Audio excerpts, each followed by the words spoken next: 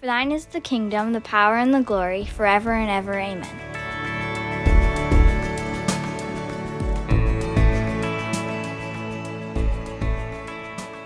You know, when I was a kid, this passage that I'm going to share with you today was one of my favorite Sundays because it is the triumphal entry of Jesus coming into Jerusalem. But before Passover, right around Easter time, this is Palm Sunday. This is the Palm Sunday message. And I loved it as a kid because it was always a time where we would, as children in our Sunday school classes, we'd be working on a song and we would come into the service where all the big adults were, and we'd all have palm branches, or I think they were probably ferns, fronds, and we'd come in and we would wave them, and we would always sing a Hosanna song about Jesus coming into Jerusalem. And it was always a fun time. So this is a passage that hopefully, I'm guessing is probably quite familiar to many of you who are watching today. But I'm hoping to breathe some different life into it that maybe we haven't really thought of it that way before. So I'm just going to read, starting in Matthew chapter 21, verse 1, and I'm going to read the account and then we'll talk about it a little bit. So in verse 1, it says, "As they approached Jerusalem and came to Bethphage on the Mount of Olives, Jesus sent 2 disciples, saying to them, 'Go to the village ahead of you, and at once you will find a donkey tied there, with her colt by her. Untie them and bring them to me. If anyone says anything to you, tell him that the Lord needs them, and he will send them right away.' This took place to fulfill what was spoken through the prophet. 'Say to the daughter of Zion, see, your king comes to you gentle and riding on a donkey, on a colt, the foal of a donkey.' The disciples went and did as Jesus had instructed them. They brought the donkey and the colt, placed their cloaks on them, and Jesus sat on them. A very large crowd spread their cloaks on the road, while others cut branches from the trees and spread them on the road. The crowds that went ahead of him and those that followed shouted, 'Hosanna to the Son of David! Blessed is he who comes in the name of the Lord! Hosanna in the highest!' When Jesus entered Jerusalem, the whole city was stirred and asked, 'Who is this?' The crowds answered, 'This is Jesus the prophet from Nazareth in Galilee.'" This is such a great passage because it's beginning this culmination of Jesus' ministry, coming back to Jerusalem. And, as we've been learning and reading and talking about, things have been getting hostile and it's amping up and news has traveled. Everybody knows Jesus, who he is. It's exciting. Their word is spread. And here he comes, coming into Jerusalem, as Jerusalem is just inundated with more and more people coming to celebrate the Passover feast. And here comes Jesus, and the crowds are excited about it. And I think there's this air of anticipation. They've heard little rumblings of this guy who does amazing things and teaches phenomenally, and now they're getting to see for themselves who he is. Well, Jesus knows that he is the fulfillment of Scripture, of prophecies that have prophesied about this very time, this very event where he is coming into the city. I find it so interesting. And I know, we know kings, they ride horses into battle, and it's so regal and big. And here Jesus is coming in on a very humble, very peaceful, very unimpressive donkey. He sends his disciples ahead of him to go get the donkey. Really an insignificant animal, just a donkey, a workhorse. And here, this is what Jesus has chosen to come into the city. And the insignificance of just a cloak, a coat. People wear them all the time. I'm wearing one right now. We always clothe ourselves and often don't even put too much thought into what we wear. A little bit, but not too much. It's just an insignificant garment. And palm branches that aren't really, they go on trees, and in this culture, they see them all the time. No big deal about palm branches. They're on all the other trees. But the people, in their joy at seeing Jesus, this one that they've heard about, some know who he is. They don't know what's coming. They don't know the full fulfillment of the prophecy, that what's going to be happening later in that week. They just know they're excited about this man, and seeing this man, and the rejoicing and the energy around it. And they take their coats, they take palm branches, they wave these palm branches, they sing praises, they sing glory to God about him. They lay their coats down on the path, and Jesus rides an insignificant, peaceful donkey into the city. I find it so amazing that God takes the insignificant, and in his hands and in his purposes makes them magnificent.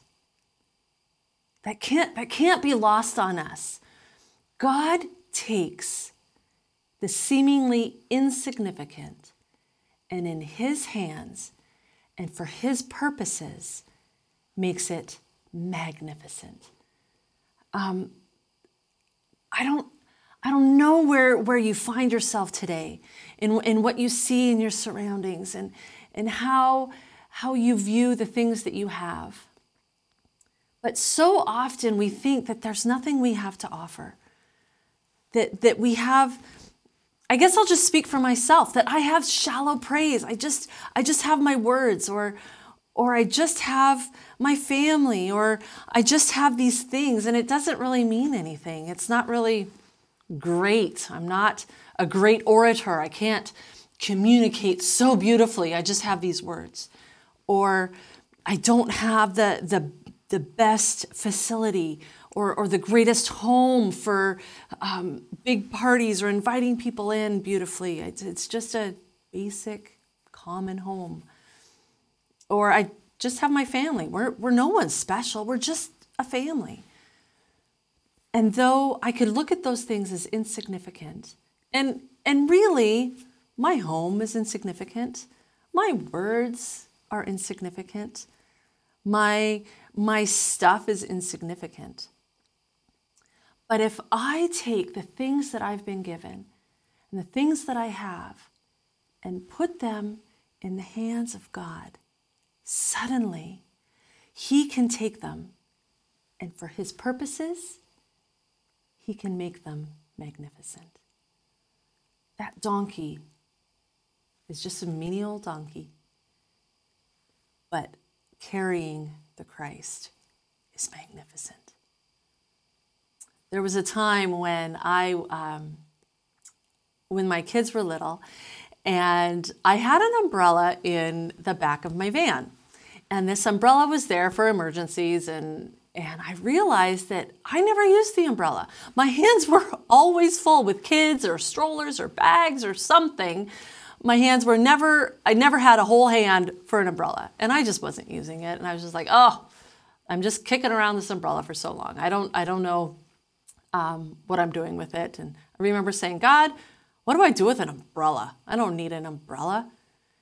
And that same day, I kid you not, that same day I was driving down the road. I was by myself I don't even remember where the kids were, but they weren't with me. And I was driving down the road, and what do you know, it was raining.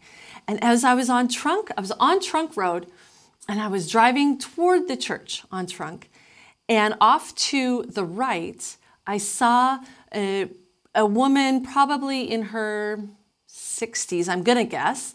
And she was walking, and she was pushing one of those little carts that they're great for. I see people pushing them all the time, and they're tall and long. And anyway, she was just pushing this cart, and she had an umbrella, and it was raining. And I looked at her umbrella, and what do you know? Her umbrella was all mangled, and you could tell some pieces were broken. And I went, oh, I have an umbrella. And I pulled over, and I jumped out of the car, and I grabbed the umbrella, and I ran out and I said, excuse me, by any chance, would you like this umbrella? I see yours is broken.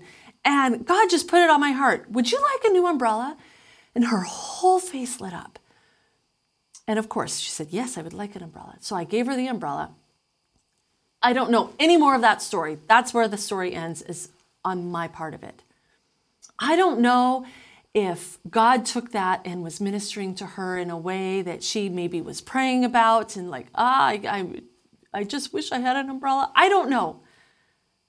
But something insignificant, I know, was given to this woman. And I know God uses those things for his magnificence, for his redemptive story, because God is constantly weaving a redemptive story. And in this triumphal entry, the redemptive story was so much bigger than any of those people could have ever imagined. And the coats and the palm branches and the donkey were woven into God's redemptive story and made magnificent. My umbrella could be used as part of God's redemptive story for that woman. Another time, just a few weeks ago, I was making lasagna for the family, and I'm in the kitchen, and I realized I had more ingredients than I needed for one lasagna. So I said, okay, I'll make 2 lasagnas. And so I had a smaller pan, and I was making the one big pan for my family, and I thought, okay, I'll do another smaller pan, and I'll stick it in the freezer so that when we're running late, I can grab a lasagna, and that's what we'll have for dinner. So I'm making this lasagna, and I finished the smaller one. And just as I was done and I was getting ready to put the family lasagna into the oven, there was a knock on our door. And we went down to the door, and what do you know? It was our neighbor who had come to tell us that his wife had just passed away. And she'd been battling some dementia, and she had just passed. And he knocked on our door to tell us. And I quickly ran and I grabbed the lasagna after hearing him out and crying a bit and mourning with him, handed him a simple, just insignificant lasagna. But I know for certain that that simple, insignificant lasagna in God's hands for God's purposes are part of his redemptive story. I know they are for my neighbor who is yet to say yes to God. But I know that we have a place, and my family has a place in his life of showing him who Christ is. So I wonder for you, as you look around your home, your office space, or as you're listening in your car, maybe driving somewhere and you're listening to that, as you look around at the things that you have, what insignificant things has God given you that you can put in his hands for his purposes, that he is weaving a redemptive story for someone else that you don't know? So I want to challenge you today. Look for something. Look for an opportunity. Look for a way to share the insignificant so that God can make it magnificent. Let's pray. God, I thank you so much that you use whatever we have for your purposes and your glory when we give it to you. So God, I pray for my friends today that they would look for ways to give you back what you've already given them for your magnificence, for your glory, for your redemptive purposes.